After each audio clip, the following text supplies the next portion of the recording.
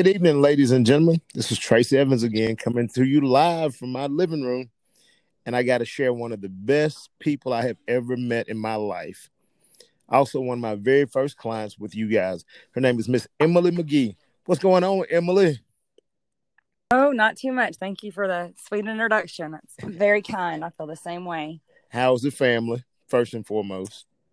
We're good. We're just trying to, stay safe out there and stay healthy and also earn a living. So just enough.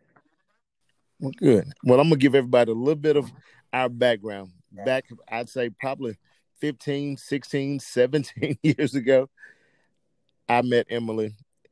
She was turned over to me as one of my very first clients.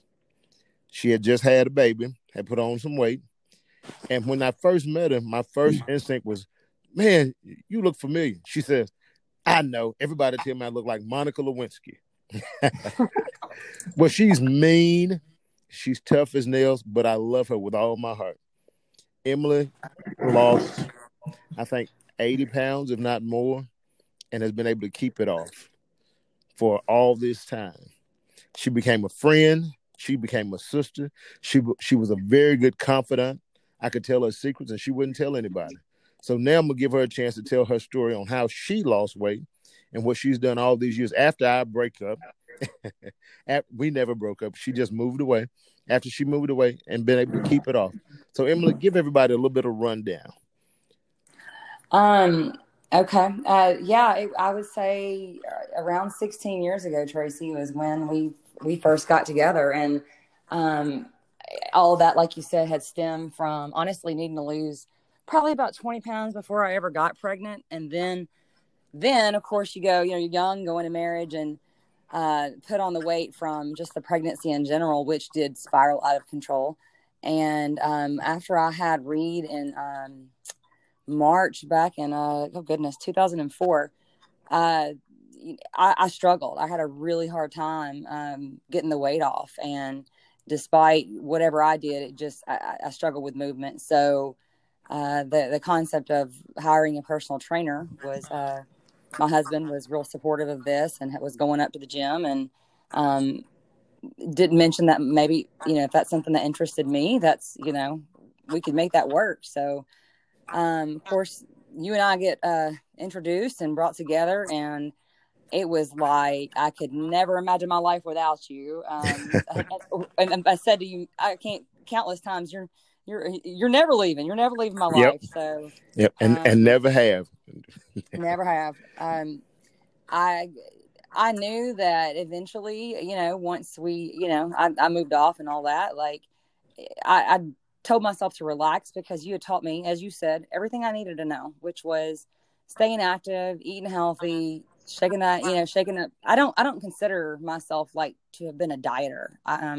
I still eat the same way from when you last saw me. I made lifestyle changes, and a lot of that had to do with cutting sugar out. And then of course being accountable and showing up and doing the work and I still hear your head.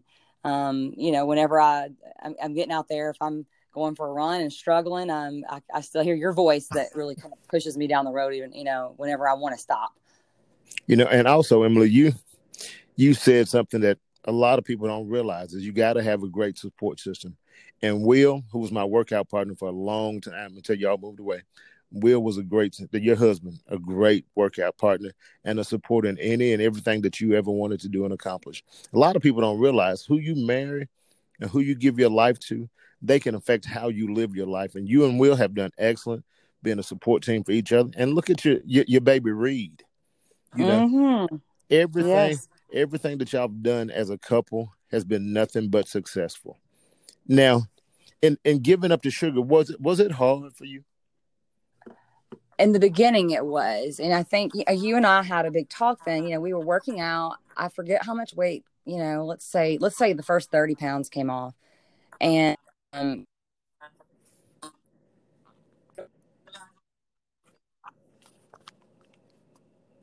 while you're eating, do you know how much sugar's in that? Can you hear me? Yep, I got you. I can hear you. Oops. I can hear you. Can you hear me? Are you Did I there? lose? Sorry, we had a Yep. technical difficulty. Sorry. A lot of it was you revealing to me like all the hidden sugars. I didn't think of. I wasn't somebody who went out and ordered dessert, but there was all the hidden sugars of what I was eating that a lot of people would think this is a healthy choice.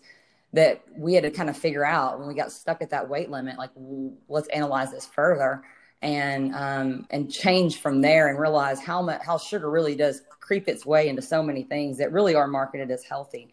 Um, so the family support though, it's critical, and we're still there for each other today in terms of when we both kind of need to shake ourselves off of what feels like a plateau. It happens, and Yep. that's something you taught me was keep it in control.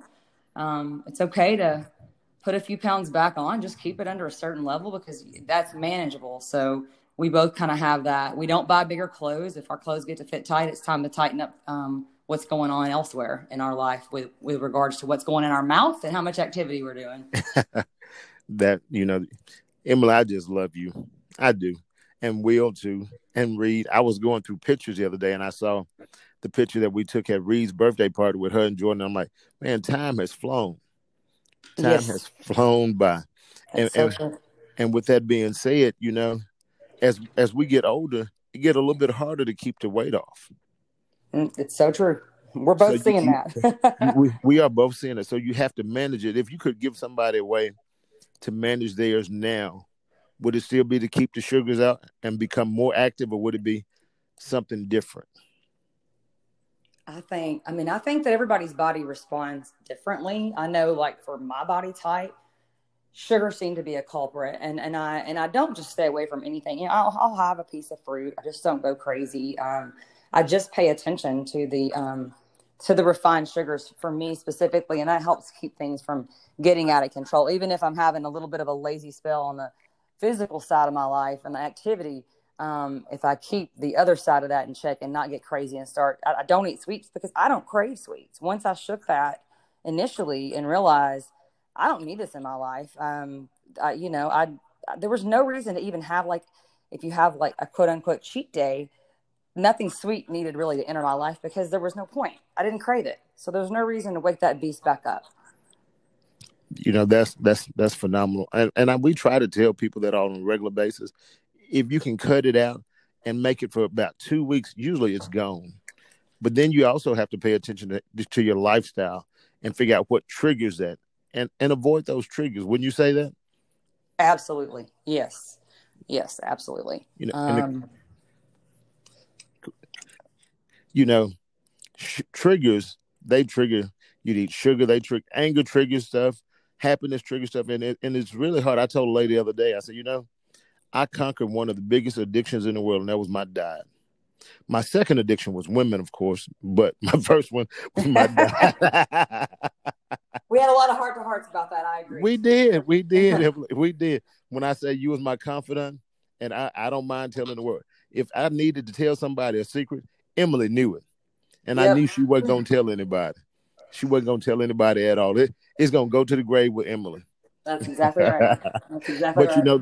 that's exactly what she did to her diet, though. Once she said she was going to fix it and cut it out, she kept her word because she don't believe in lying, and she going to tell you straight face. She will stand flat foot in the middle of hell and tell the devil the truth. Because that's just how Emily is. And if anybody out here knows her, that's how she operates. She ain't scared of anything. She wasn't afraid to work hard. She wasn't afraid to tackle her diet. She just wasn't afraid. You don't run across many people like that. Most people go in, oh, I can't do that. But that wasn't Emily. So, Emily, where did you get that from? Was that from your mama or your daddy, or just something that you found on your own? Well, both my parents are stubborn. So yeah, I guess that puts me in the stubborn department, but obesity certainly runs in our family. But I just, there's people that are comfortable in their own skin being at a weight. I mean, if that's how you feel, that's your choice. For me, I didn't want to be heavy. I did not want to be heavy. So I knew that I was going to have to buckle down and, know that I was in control of the outcome. And I needed, of course, you taught me how to work out in a different way. When you're going through high school and you play basketball and softball, there's an amount of activity you get there. Well, once that day ended, I everything changed. Like, I noticed that in college. I did gain in college and had to pull that back off. And then, of course, as I became a young adult, had the same struggle. But I didn't want to be real heavy. So, yeah, I mean, both my parents have a stubborn side, but yeah, there's a determination in there that certainly runs pretty deep in our blood. Will has the same thing in him. So yeah. And that you picked the right companion because even when Will and I were working out, he had a stubborn side. He wasn't going to quit. He was going to push himself as far as he could push himself. Now, does Reed have the same stubborn side y'all got? She does. She does. She couldn't help it. That's true. Yes. Well, that's not a bad trait at all. That's not a bad trait. When you want to get somewhere in life, that's not a bad trait. You're right. You're right. So I have some clients right now that are having some issues, and they have kids that are a little bit heavier than they want them to be. What have you done to manage Reed's weight? Have you just led by example, by showing her and feeding her the things that you eat, or you let her go out and do what you want to do and then try to tell her about it later? How would you tell a parent not to make it a pressure thing for their kid? Because we know you hadn't done that for Reed, but Yep. Go ahead. It's a very timely conversation for you to ask that question. Because with, kids being out of school and during this quarantine time or just the coronavirus riding it out, they're not getting to go and do the things that they normally are used to doing. So we have taught Reed, we want you to be a kid. I mean, like, certainly because I don't go out and have milkshakes. She's a kid. She should go have a milkshake. She should have the cake, right? Because one day she's going to find herself a mom or whatever, and just like I was. And until it started to bother me, my mother did not step in. It was when she saw how unhappy I became, did she step in to help me out when I first had that struggle in college. With Reed, we have taught her there are consequences to indulging too much. There is activity. It has to be a balance, that you should put healthy things into your body. She doesn't have her palate is pretty limited. It doesn't make us the happiest, but we've taught her, okay, let's find a protein shake that you like, and you can put spinach in that. The way you don't feel like she doesn't like salad. So we've had to teach her, okay, if you went to Chick-fil-A twice this week, you're good. Like, you don't need to eat that every day of the week. So, or there's going to be a negative consequence into that. And as long, if it bothers her, that's where, the last thing I want her to think is if later on in life you turn out to be heavy, I'm going to look at you in any way that's with nothing but love. So there's a balance there. My number one job is to make sure she knows how loved she is and how beautiful she is. And I don't focus too much on the weight because to me, it's a personal choice. That is something that, she'll decide one day, who am I and what's my comfort level at my weight. She doesn't focus on scale weight. How I focus on scale weight. I absolutely hated the scales. Still don't like them. But there's if you're being active and you're, growing muscle and doing the right things, that happy balance she's a kid. Have a balance. That's that it. happy balance.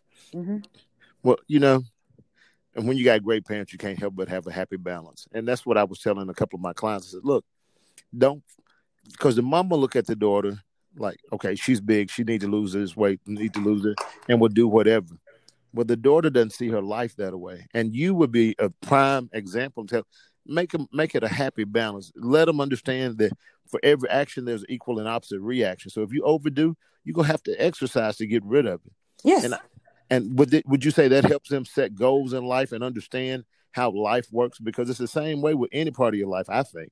I absolutely. I mean, we've had those, like, how many days a week would you like to plan on Sunday to go to the gym this week? You pick how many days you think you want to do it versus outdoor activity. And so she responds a whole lot better than somebody being badgered or, it's inappropriate for me to tell her you're going to go work out 5 days this week. No, there's no way. But yeah, it's important. And honestly, she knows for a long time I sold medicine in the cardiovascular market. So I use the words heart healthy a lot with her. Yeah, that's a good point, because once you learn that your heart is your strongest muscle in the body, that's the one you want to protect the most. That's true. That's the one you want to protect the most. Well, Emily, I done took up 15 minutes of your time. I really, really have appreciated and love it. And we're gonna have to do it again. Tell your honey he might tell Will, your honey, he might get a chance to do this as well. Because I want everybody to know that, there's real people out there that are doing this thing, staying healthy, staying happy, staying married, raising kids, and being the people that they want to be and enjoying life. And that's what y'all have done. Y'all are, if I had to say, I can't spell it, but I can say it, the epitome of perfection. That's y'all. I love y'all much. Tell Reed I said, hey, and don't be out there letting them little boys chase her down because I ain't having that. I will. All right. I love All you, right. man. Love you Thanks. too. Thank you. Bye. Bye.